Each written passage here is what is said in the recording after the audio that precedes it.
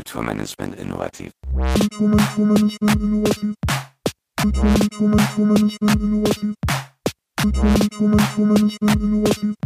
Kulturmanagement innovativ. Herzlich willkommen zu unserem Podcast Kulturmanagement innovativ Kontakt.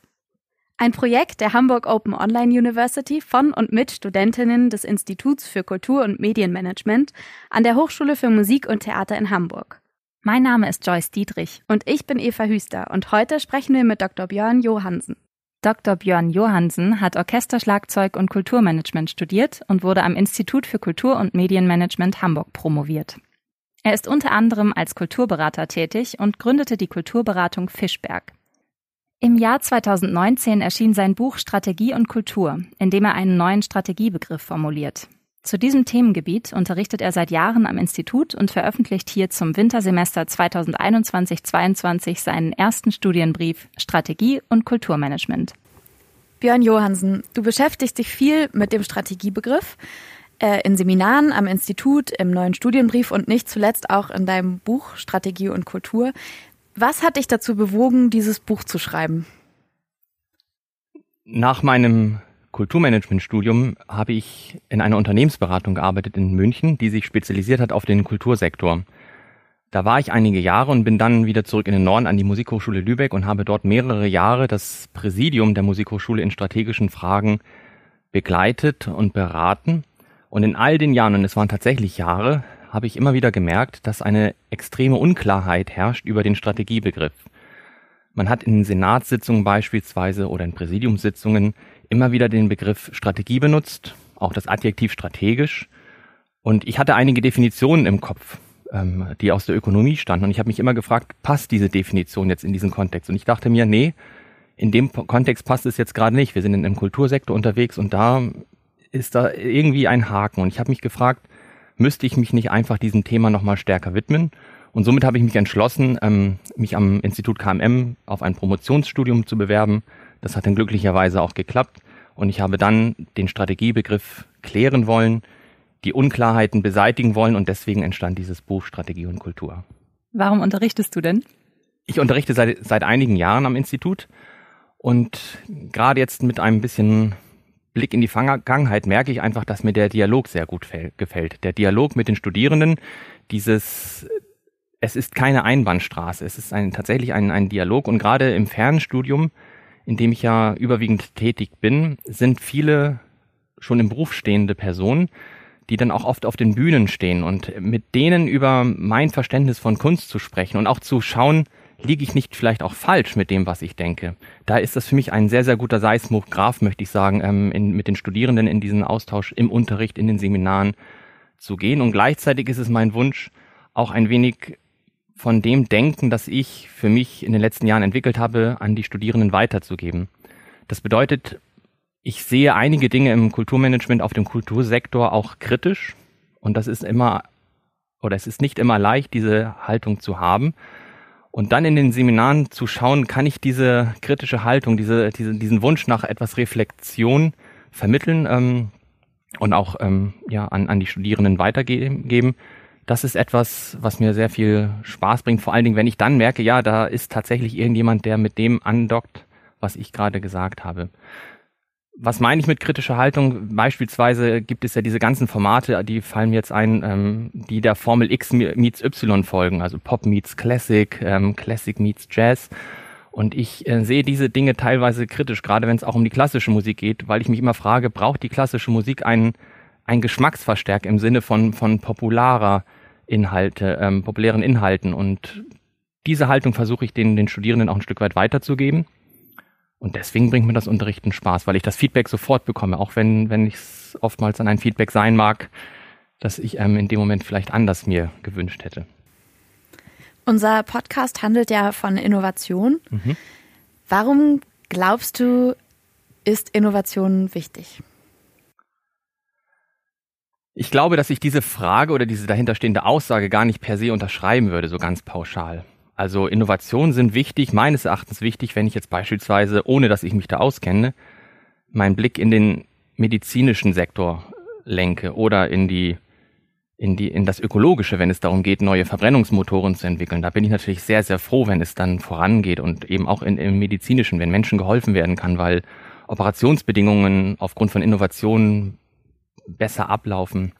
Aber ich würde nicht per se unterschreiben, dass Innovationen immer hilfreich und gut sind. Ich würde es nicht pauschalisieren, denn oftmals, das erlebe ich so, wenn ich beobachte, Plakate, Anzeigen, ist doch oftmals ein Innovationsbegriff auf den Produkten oder auch auf den Veranstaltungen zu finden, der mir eher ein X für ein U vormachen möchte. Und dann bin ich tatsächlich kritisch und werde hellhörig und denke mir, nee, also das ist nichts Neues. Was wollt ihr da von mir? Und das, ja, deswegen würde ich es nicht pauschal unterschreiben.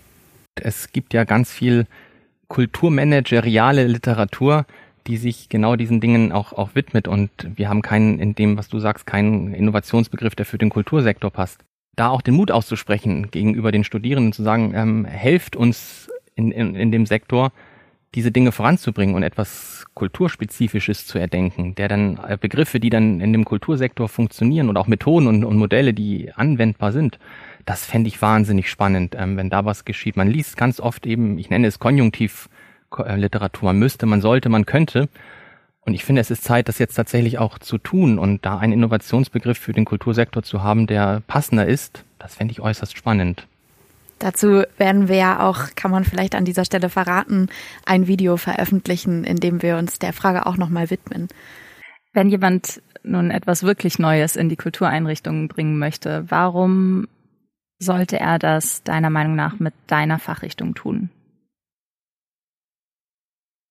Wenn man meine Fachrichtung noch ein bisschen weiter fasst und sagt, es ist die Fachrichtung Strategie, denn das ist das Thema, mit dem ich mich auch beschäftigt habe, dann habe ich da etwas für mich entdeckt, das nenne ich das potenziell Seiende. Und das ist für mich sozusagen der gesamte Fundus an Ideen, die schon gedacht wurden, die vielleicht noch gedacht werden können. Und das ist ein Konstrukt, ein gedankliches Konstrukt von mir, das ich tatsächlich faszinierend finde, dass die Ideen in einer Art Kosmos umherirren und man sie entdecken muss und vielleicht auch verknüpfen muss. Und so kann, und da bin ich jetzt auf der anderen Seite der Disziplin, also dem Kulturmanagement, und so kann dann das Neue auch mit Hilfe meiner Disziplinen auch in die Kulturinstitutionen kommen und gelangen. Ich glaube, dass das Neue hineinkommen kann in den Sektor, in den Kultursektor, in die Kulturinstitutionen, indem man, und das mag im ersten Moment rückwärtsgewandt wirken, sich doch stärker auf die Tradition verlässt oder auch beruft. Dass das Innovative das Bewahren von Tradition ist, dass nicht immer am Puls der Zeit mitspielen wollen und mitspielen müssen, sondern auf diesen Fundus der Tradition und der dort etablierten Werte zu setzen. Ich glaube, so kann tatsächlich auch Neues in die Kulturinstitution und in den Kultursektor kommen. Gibt es denn aus deiner bisherigen Arbeit oder Auseinandersetzung mit diesem Strategiebegriff oder in deiner Arbeit als Strategieberater ein gelungenes Innovationserlebnis, um das verbotene Wort zu sagen, was du gerne mit uns oder mit den Zuhörern teilen möchtest? Ja, ich glaube, etwas, was mich wirklich beeindruckt hat, das ist schon einige Jahre her. Ich war in Berlin in der Komischen Oper und ich habe mir die Inszenierung der Zauberflöte dort angeguckt. Und zwar die Inszenierung der Theatergruppe 1927 heißt sie. Und das ist so eine Mischung aus Trickfilm und auch Stummfilm.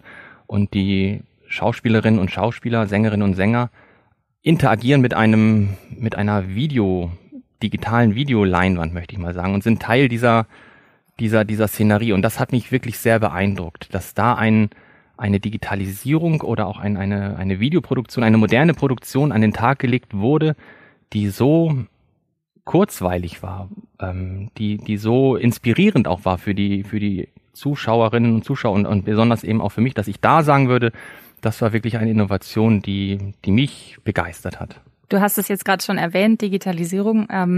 Wir sind ja jetzt angehende Kulturmanagerinnen in der sogenannten VUCA-Welt und werden konfrontiert mit diesen Themen Globalisierung, Digitalisierung, auch Identität. Und was würdest du der nächsten Generation gerne mit auf den Weg geben aus deiner Fachrichtung, aus deinen Gebieten, die dich interessieren, mit denen du dich viel beschäftigst?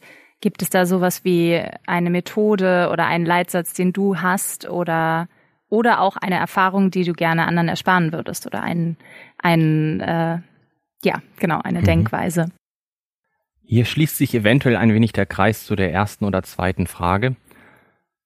Martin Heidegger hat mal gesagt, der Verzicht nimmt nicht, der Verzicht gibt.